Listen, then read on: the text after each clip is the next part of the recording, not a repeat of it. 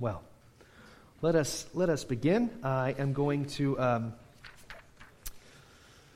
start by talking to you just briefly about our text this morning. I told you last Sunday that this is a kind of part 2 to a sermon I started last week in this section of Ezekiel 16. Our text this morning, I'm going to offer to you you should see the focus or the main fat of it, so to speak, as excess. That is, we read about some things: pride, excess, neglect of the poor, abominations. It seems to me that aspect of excess is really at the heart of the text. Let's go there now, right? And we'll read this to begin our sermon.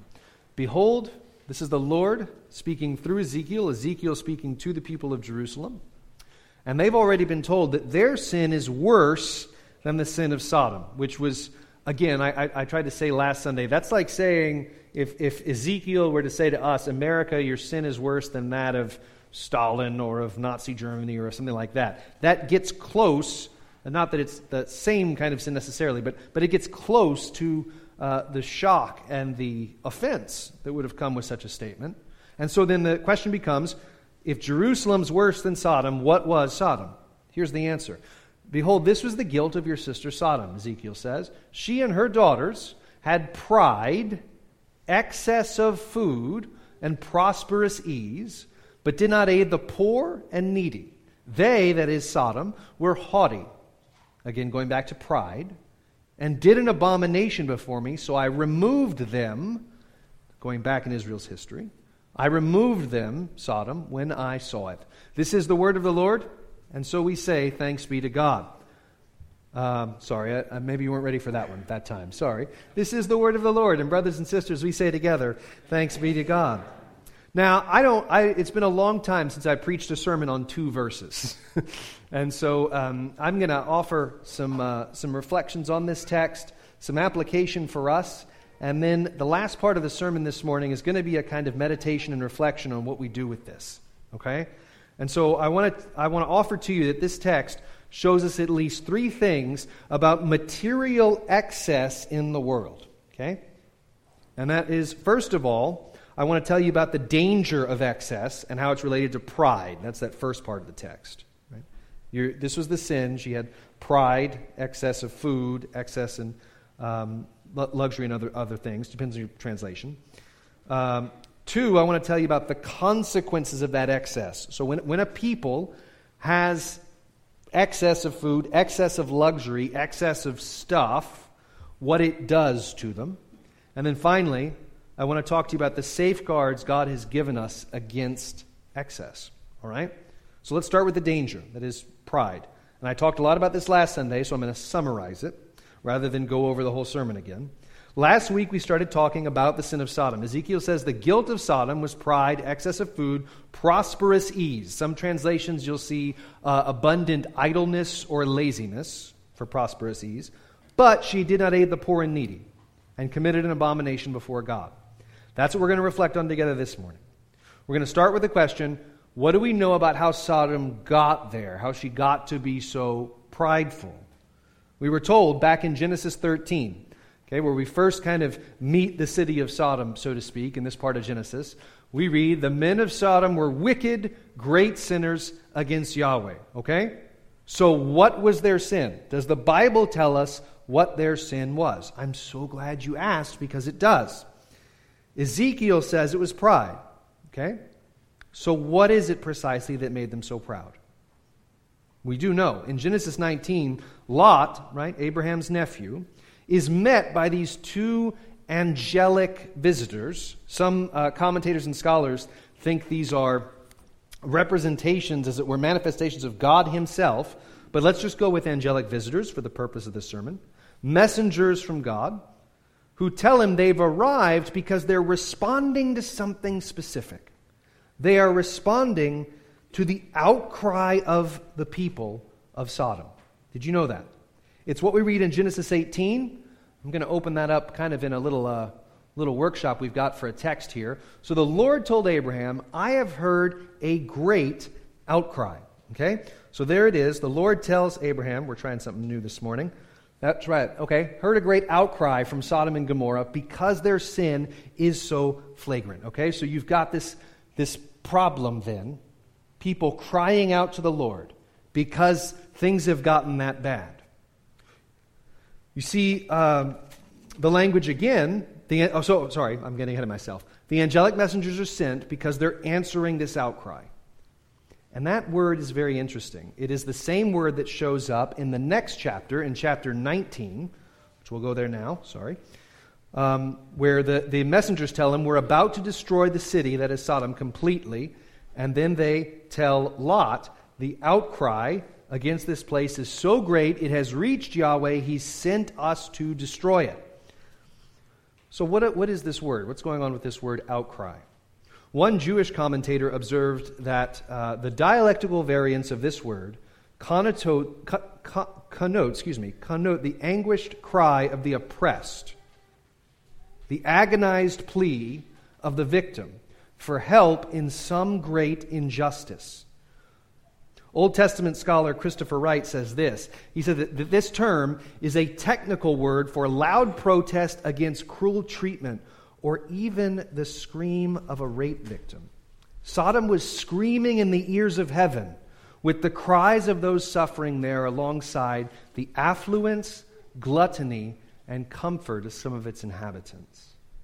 So Sodom is filled with brutal injustice, violence, and cruelty. These messengers also come down to the city, so they tell Lot destruction is coming. That's what we just saw. And they also tell him something else. They say, we're going to sleep tonight in the square, in the city square, basically in the street. And Lot begs them to come in and stay in his house and not to sleep in the city square. Why? Because he knows what the men of Sodom are like. We read in Genesis 19, verses 4 and 5. But before they lay down, the men of the city, the men of Sodom, both young and old, all the people to the last man surrounding the house, and they called to Lot, where are the men who came to you tonight? Bring them out to us that we may know them. A rather polite way of putting what they are demanding to do. Okay? For the sake of younger ears in here, I won't press that point into the corners. Lot condemns their sin. He tells them, please, sirs, do not do this wicked thing. And how do they respond?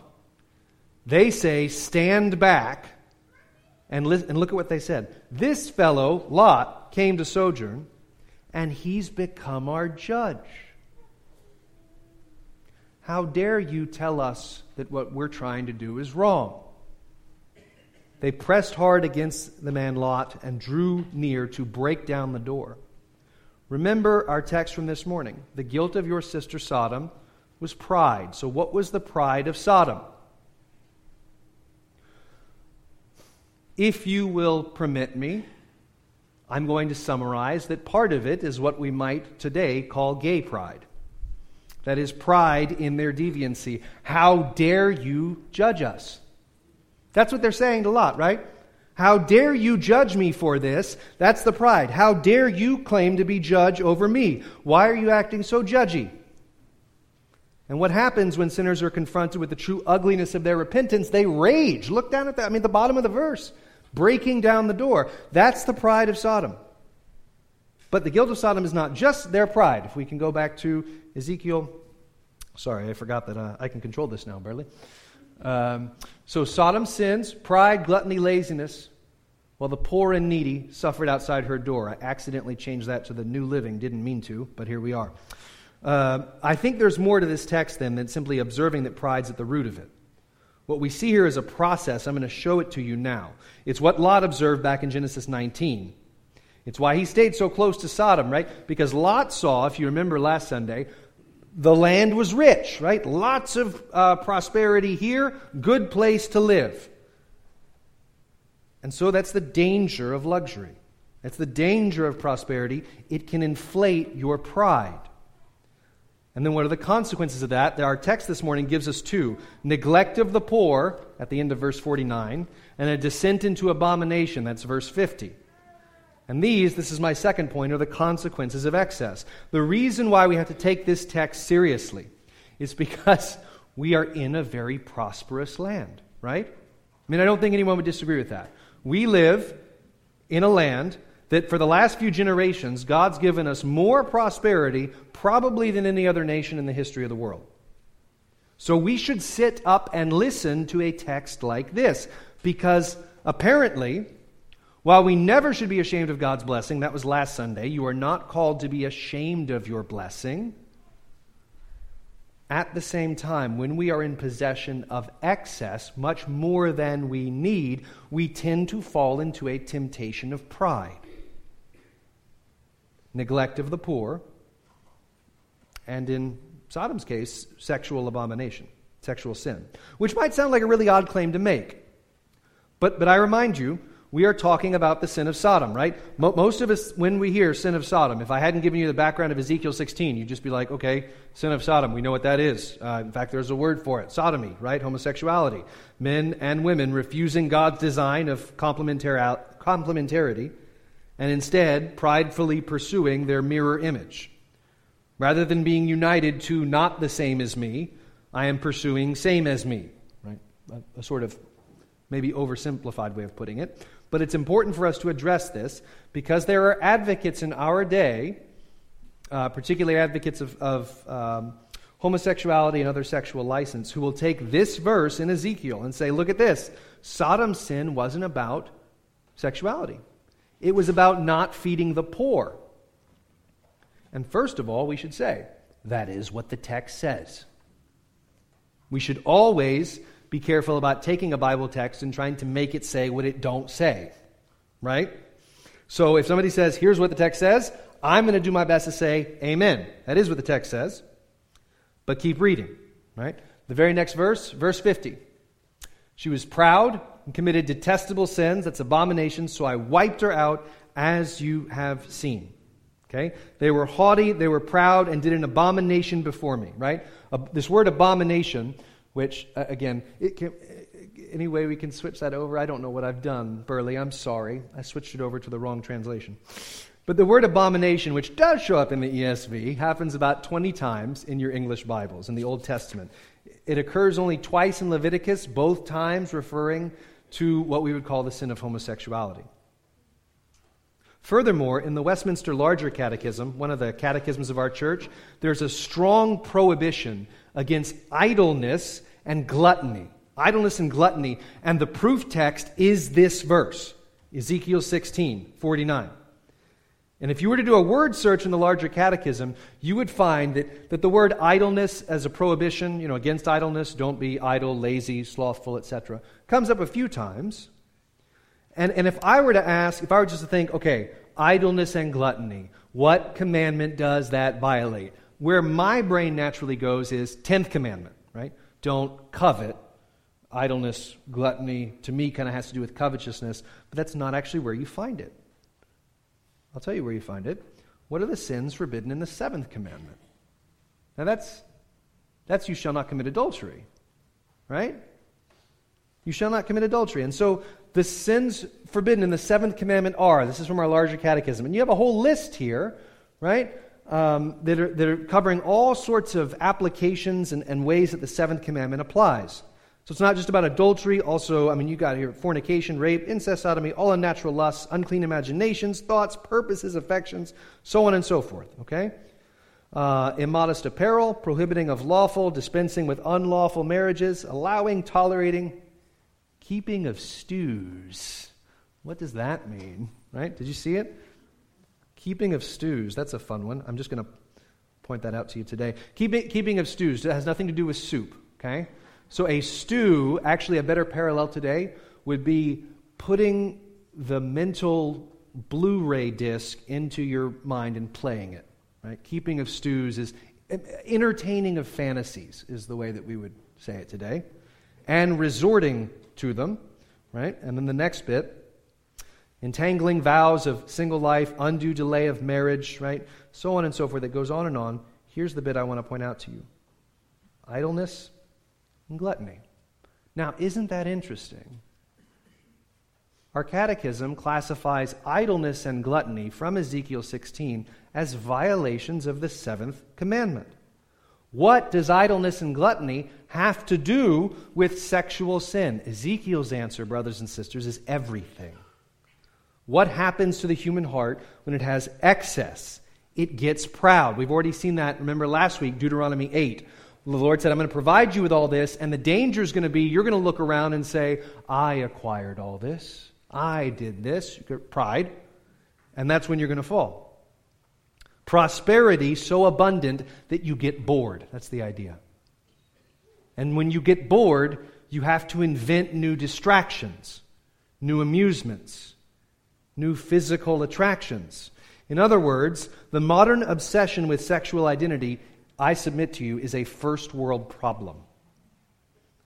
We got a little taste of this when COVID first hit, right? When the lockdowns hit, and we almost never left our homes, and everyone felt kind of confused and not in control and at the mercy of death itself. And suddenly, all those debates about like sexuality and social activism seemed to vanish for a couple of months.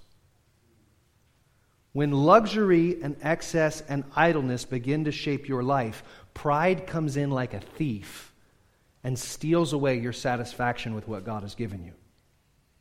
Excessive luxury and comfort and idleness will tend to fuel your pride. Because and here's the reason. Think about it. When hardly any worldly discomfort can touch you, you begin to think, I'm living like a king. I'm living like a god. I can live like God does. And I just, I can simply bring my will to pass, whatever it is. Whatever I want to be done is what will be done. Whatever I desire becomes my right. And since this is what I want, I must get it. What I'm trying to say to you is the only way our culture gets to that point is if we cease to take seriously pride and gluttony and idleness and selfishness. It is in part why we are facing the challenges of the sexual identity movement. It's also why pornography is a multi-billion-dollar industry, and it's why the wider culture generally believes that if you have a desire or impulse, you must obey it. Now, isn't that amazing? Because let me offer this to you. The political right in our country tends to see the chief sin problem in our midst as the sexual revolution and what it's done, and the great immorality that flows from it. And meanwhile, the political left tends to see our chief problem as people being rich or greedy or neglect of the poor. And here's the prophet Ezekiel saying, you fools, it's the same sin. It's the same sin. You've got the right pretending that excessive wealth and luxury is not a problem or a threat, and it doesn't lead us to hell. And you've got the left pretending that sexual perversion and promiscuity is not a threat, and it doesn't lead us to hell. And Ezekiel says, it's the same root problem, don't be fools.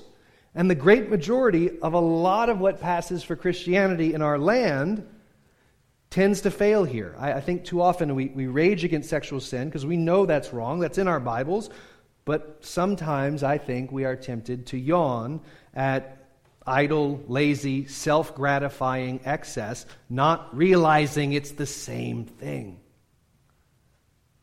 We tend to think of the sexual revolution and all its consequences as some sort of weird, like nuclear bomb that just went off in the 60s, right? But what if it is the bomb that goes off in every Sodom, in every Las Vegas, in every New Orleans, in every California, in every Louisiana, in every America, in every city and nation that reaches a point of material excess and luxury that then comes back on them and crushes them?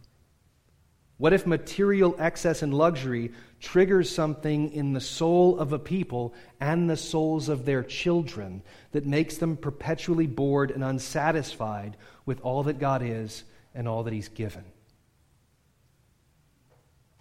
And so, what happens? They'll chase after endless new inventions of spiritual rebellion because God, who is near to the poor and the suffering, seems irrelevant to the luxury-saturated rich folks. Perhaps this is why Solomon asked the Lord something really amazing. Remove far from me falsehood and lying. Give me neither poverty nor riches. Feed me with the food that is needful for me, lest I be full and deny you, saying, who is the Lord? Who is Yahweh? Remember, what's the most repeated thing in Ezekiel? That they will know that I am the Lord. Or, on the other hand, lest I be poor and steal. So in other words, don't make me rich, I might violate the first commandment. Don't make me poor, I might violate the eighth commandment. Right? I mean, what an insightful moment into the human spirit. Both riches and poverty are threats to your obedience, to your joy, to your soul. Give me neither poverty nor riches, just give me what I need. Almost like Jesus knew exactly what he was doing when he told us to pray for daily bread. Only what is needful. Why? Lest I be full and deny you, or lest I be poor and steal. In other words, when we grow overly prosperous, we tend to stop caring about what God has said. We get bored with God. Bored with His church, bored with worship, bored with the Scriptures, bored with prayer, bored with the sacraments, and we get proud. We get proud. Because we look around and say, look at all this stuff I deserve totally, that keeps me safe and happy and warm. I live in a world that gives me what I want. I live in a world that does what I command it to do. This is the connection between the sin of pride and the excess of wealth. I hope you see it. It's also the connection between pride over sexual identity and excess of wealth. Just to put it simply, there's a reason you don't see pride marches in third world countries. It is genuinely a first world phenomenon. It's a product of excess. Now, let me speak briefly to those who might be right in the middle of the sexual confusion to which I've been talking about, because it dominates the conversation and certainly the imagination of our culture. And there are varieties within that confusion, okay? I'm going to speak as delicately as I can. There are men and women who, as best they can tell, have from their earliest days been what we call same-sex attracted. There are others who, for various reasons, develop and pursue that affection later in life. So that is, it wasn't always true of them. They didn't always feel that way internally, and then they do. There are others who are drawn into such temptations for only a season, and still others who never experience any temptation or inclination of this particular kind. So there are, in terms of sin and temptation, possibilities, differing accounts. There are also varieties of testimony regarding the struggle itself among Christians. There are some who know a great sense of deliverance from same-sex attractions, impulses, affections, these kind of things. And there are others who struggle quite significantly for a long time. Still others who, while they don't wish to pursue the sin and the lifestyle, continually make allowances for themselves, for their imagination, for their flesh, the stews that our catechism talked about, so that they remain both perpetually enslaved and perpetually embattled. As a pastor, I would advise different courses for different cases. If you're curious to learn more, I would recommend a few things. First, that you talk to me or to one of our elders about your struggle. The worst thing any Christian can do, I should say one of the worst things, but it's way up there, beloved. One of the worst things a Christian can do is keep their hardest struggles a secret. The second thing, if you're interested, I would encourage you to read accounts and testimonies of those who have known a real measure of rescue and deliverance from what the Bible calls unnatural attractions. Rosaria Butterfield might be a good place to start. Christopher Yuan, Y-U-A-N, might be another. Another fellow named Douglas Wilson has a short booklet called Letters on Homosexual Desire that you might find helpful. My bottom line of encouragement to you is to see how this passage in Ezekiel speaks to the nature of questions that actually surround the sexual identity debate today. Wealth produces excess. Excess produces expectations. Specifically, the expectation is, over the course of my life, I want stuff and I get it. Right? If I want things, I get them. Again, the blessing of wealth and the blessing of provision is not an evil thing. And we are not called to be ashamed of God's gifts. I would offer to you that's a sin. But excess and luxury can and often do create a pattern and a habit in your life. You want something, you get it. You want something, you get it. Desire met. Fulfillment over and over and over again. You don't even have to wait. My dad's probably feeling very vindicated for all the instant gratification lectures you gave me when I was a teenager. You were right. And one of the major insights from this text in Ezekiel is that the longer that pattern runs for you, the more you will begin to believe that mere existence of a desire means that the desire must be satisfied, whatever it is. And that is a lie that has captivated the imagination of our wider culture. Having said that, let me ask what I think is a final lingering question that you might notice I didn't address from the text in Ezekiel, which is what the thing about neglecting the poor? How does excess lead to neglect of the poor, which was a big part of Sodom's sin?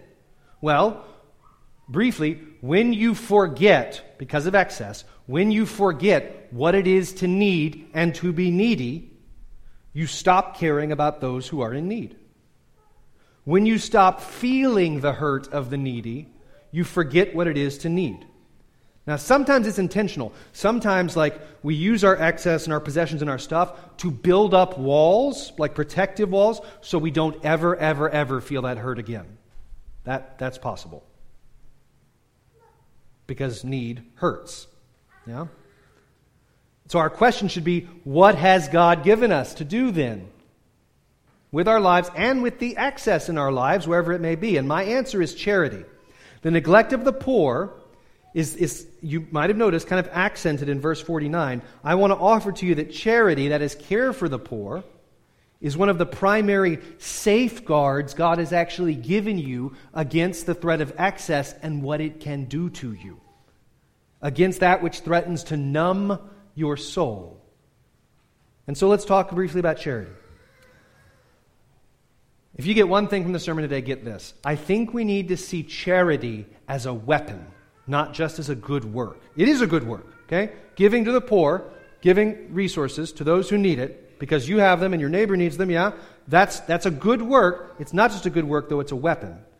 Because if you are rich, and dear saints, most of you are rich, charity is your weapon against the poison of excess that will slowly but surely seduce you, intoxicate you, numb you, spiritually speaking, and finally kill you. Charity is your weapon in the fight. Probably my favorite observation about God's purpose in money comes from John Piper. He says the reason why God gives you money is so you can show the world that money is not your treasure.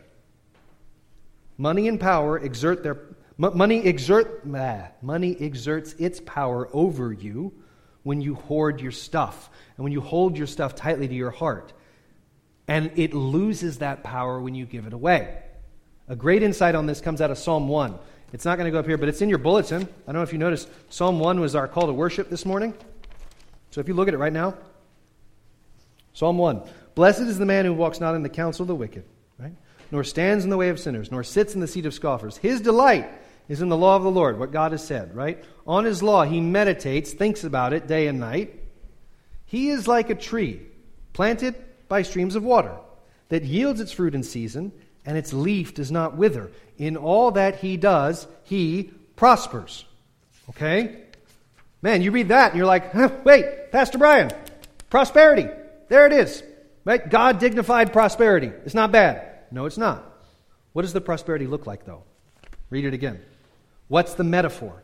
The metaphor of prosperity, godly prosperity, is a man who's like a tree, who's bearing fruit and has healthy leaves that don't wither. Okay, right? Work with me. Follow me here with this metaphor. What does fruit do? Well, it feeds people. Okay? What do big, healthy leaves on trees do? They give people shade. They protect people from heat and rain. They give shelter. You see? The purpose of prosperity is provision for others. That's the biblical purpose of prosperity. The guilt of Sodom is that she took all of God's gifts and used them as opportunities to declare we are gods. Right? We're the gods. Worship us. And so the purpose of your prosperity is to produce fruit that feeds others. Shade that shelters others. Run with that metaphor and push it into the corners of your life and your job and what the Lord has given you, whatever that is, whatever season of life you're in. Charity is not a tax on your stuff. It's a safeguard for your soul, and it's a weapon in this fight. So what are the wealthy to do? What are the wealthy to do? Paul actually tells us, 1 Timothy 6, I'm going to read this briefly to you. As for the rich in this present age, charge them what? Don't be proud. We know where that leads. Thank you, Ezekiel. Don't be haughty, nor to set their hopes on the uncertainty of their riches, but on God, who richly provides us with everything to enjoy. The rich should also feel really guilty for being rich and give... Oh, wait, no, that's not what it says. They are to do good, to be rich in good works. Nice little play on words there. To be generous and ready to share. Thus storing up treasure for themselves as a good foundation for the future, so that they may take hold. You want to take hold and hold on to something. Not your stuff, but that which is truly life. On Friday, I took a road trip down to Slidell along with Greg Mook because he had to pick up a minivan that he and Elizabeth are going to be using for the rest of their time stateside. And the reason we drove all the way to Slidell to get a vehicle is because Greg and Elizabeth arranged to use this minivan from an organization called, and no, I'm not making this up, Righteous Rides. Okay? And what Righteous Rides does is supply vehicles to missionaries who are stateside for any length of time. It's pretty cool. Righteous Rides is basically a group of retired auto mechanics and engineers who provide these vehicles to missionaries. And I thought, okay, this organization's probably got like a lot of locations. Slidell is maybe just the closest one to us, and so it was. What I didn't know is that we were going to pick up the minivan from the home of the actual like founder of the whole thing, right? And so he lives in founder of the whole organization. His name is Brett, and his wife's name is Tina, right? And so Greg got they've got a car elevator in their garage. How cool is that? And that you can see the minivan, which was in the garage underneath it, and they pulled it out there and put it in the driveway for him. And so Brett retires after working as a mechanic for Chrysler for several years. So he retires and he starts asking, he and a bunch of other retired guys from Chrysler, how do we spend our money and our talents for the kingdom of God? How do I take this knowledge that I have about cars and how to fix them and how to make them work and use it for the kingdom? And look, I don't think they'd mind me telling you, I don't know them very well, but they are super wealthy. It's one of the nicest houses I've ever seen. It was super nice. They've got a beautiful home. It's on the water. As best I can tell, they're taking this Righteous Rides idea and they're trying to die poor. So if you're wondering, can rich people serve the kingdom? My answer is a resounding yes. Okay? So I just want to make that clear. If they take seriously that charity is their weapon in the fight, and that the more you give away, the more it's going to be a blessing to you. Right? Now, I think I have enough time to wrap up. I have a brief kind of excursus on tithing, and you're like, how the heck are you going to really... No, it has a point. It has a point and it connects, so stick with me, I promise. So, because when it comes to tithing, people ask a lot of questions like, how much should I give, right? And should we really use a 10% tithe? If you want to know my opinion, I think there are two extremes. On the one side, you have people who are like super legalistic about the tithe, and they draw a straight line from 10% in the Old Testament to present-day offering plate Sunday morning. And then on the other side is this kind of smug attitude of like, that's in the Old Testament, and we don't need that anymore. And I think both are wrong.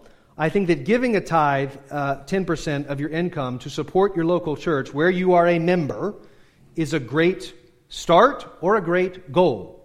That is, if you're not in a place where you can do that, I would say that's a great goal. There's biblical precedent for it. Most people would say, yeah, good goal to aim for.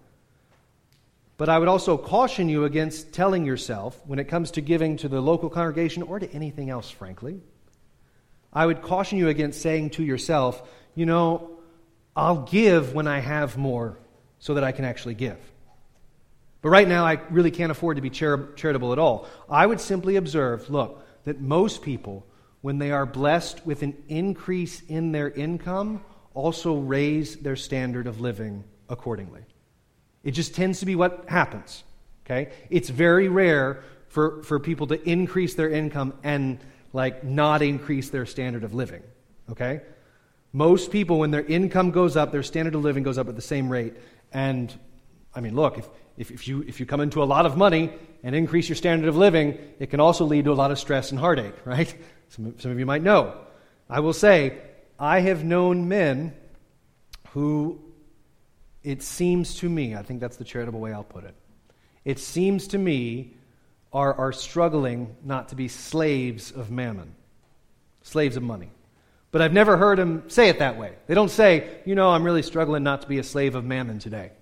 Most men don't put it that way. Here's what they do say. They say, my wife is accustomed to a certain standard of living, and I can't bear to disappoint her. Okay? So husbands and wives, let me offer to you, maybe you need to have that talk for heaven's sake. All right? Maybe you need to have the do we need to lower our standard of living talk so that we can sharpen the weapon of chastity and spiritual, chastity, that too, charity. Sorry. Sharpen the weapon of charity in spiritual warfare. Do we need to have the talk so that weapon can become available to us? Think about it and maybe talk about it. So if you are uncommonly wealthy, you have a lot of money, then God's going to expect you to use that in different ways. But is that the only motivation for charity? Ourselves. Right? It's not wrong to say charity, weapon. I'm going to fight for the health of my own soul with charity. That's good.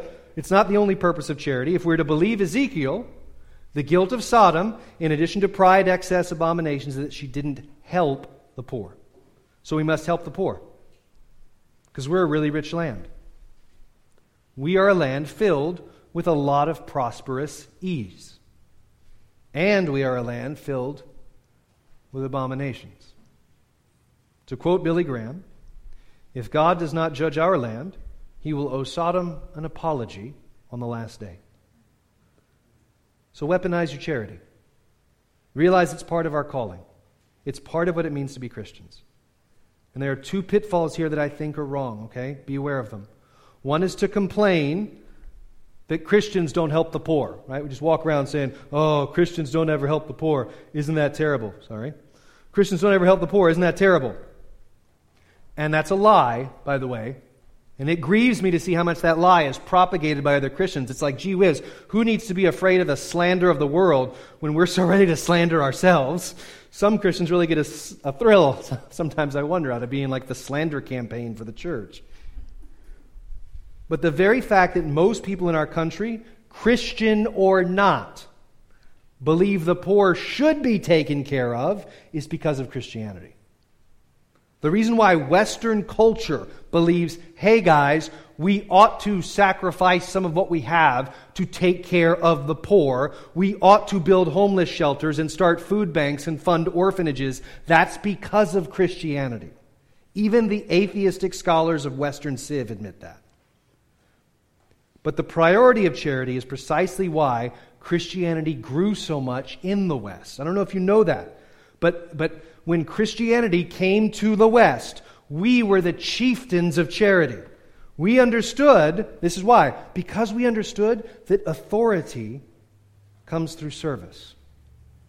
Authority comes through service. Or to put it another way, that which rescues you will always earn your allegiance. That which rescues you will always earn your allegiance. That's true of charity. Whatever rescues you will earn your allegiance. It's true of material wealth. Here's what I mean. If you, maybe a few years back, maybe you read a Dave Ramsey book or went to a Dave Ramsey seminar, and Dave Ramsey rescued you out of debt, right? If that's your story, you are going to preach Dave Ramsey's methods until you don't have breath. Because that which rescues you gains your allegiance. If a particular psychological therapy gave you some sense of light and hope, you are going to become an evangelist for that kind of therapy. Because that which rescues you always earns your allegiance. We have to be really mindful of this. Why was the church so much stronger in the earlier days of our history? Because we were the chieftains of charity. We rescued people out of poverty, and the rescuers always have the authority. Because that which rescues you will always earn your allegiance. Now, nobody understands this better than our modern welfare state. Why have federal and state governments sought so zealously to be the chieftains of charity? Because that which rescues you will always have your allegiance. Once our government figured out it could make slaves out of the needy, it became the fount of all charity. So a question might be, why does the state have such power and even such worship and obedience from so many today? The answer is because the state fancies itself a god. But if we look at the question another way, what has happened to our evangelism? Why has so much Christian evangelism absolutely surrendered its authority and its power and its potency? Why have so many of us lost our zeal for evangelism? The answer is because sometimes we appear to be preaching a gospel that saves souls but not bodies. It saves souls but lets bodies starve. Historic Christianity didn't do that. And that's why for a time and a season, Christianity brought kings to their knees and nations to prosperity. Because the Christians drew their authority from charity. Charity was the authority. It authenticated the gospel that they preached. For the sake of time, I'm going to jump forward a bit. A lot of the conversation about helping the poor today revolves around public policy. Like you have to support one party or else you don't care about the poor. You have to support this candidate or you don't care about the poor. Now that kind of accusation and assertion is on par with the moon is made of cheese, and I would invite you to treat it that way whenever you hear it. But if you want to see your evangelism endowed with authority, you must understand that evangelism was always meant to be coupled with charity. And my challenge to all of us is to pray that God would show us the needs of our neighborhood and the needs of our city, and start by helping people with faces, not by solving problems with programs. Now, there's a time for that, okay? There's a time for that. But I want to say where I think we ought to start, helping people with faces rather than trying to solve problems with programs. We support programs, right? Food Bank, Heart Gallery, Foster Care Coalition, all good works. Yes and amen. But if you want to see your evangelism endowed with authority, be like the Good Samaritan who simply started with the guy closest to him who is needy. Help people with faces, right? Before problems with programs. So my conclusion is that do you know that when Jesus invites us to his kingdom, what does he say? What does he say? He says, "Blessed are the poor in spirit, for theirs is the kingdom of heaven." What does Jesus do with poor men and women? He feeds them. This is what the mediator of the new covenant does for his people. He gathers them around his table and he feeds them.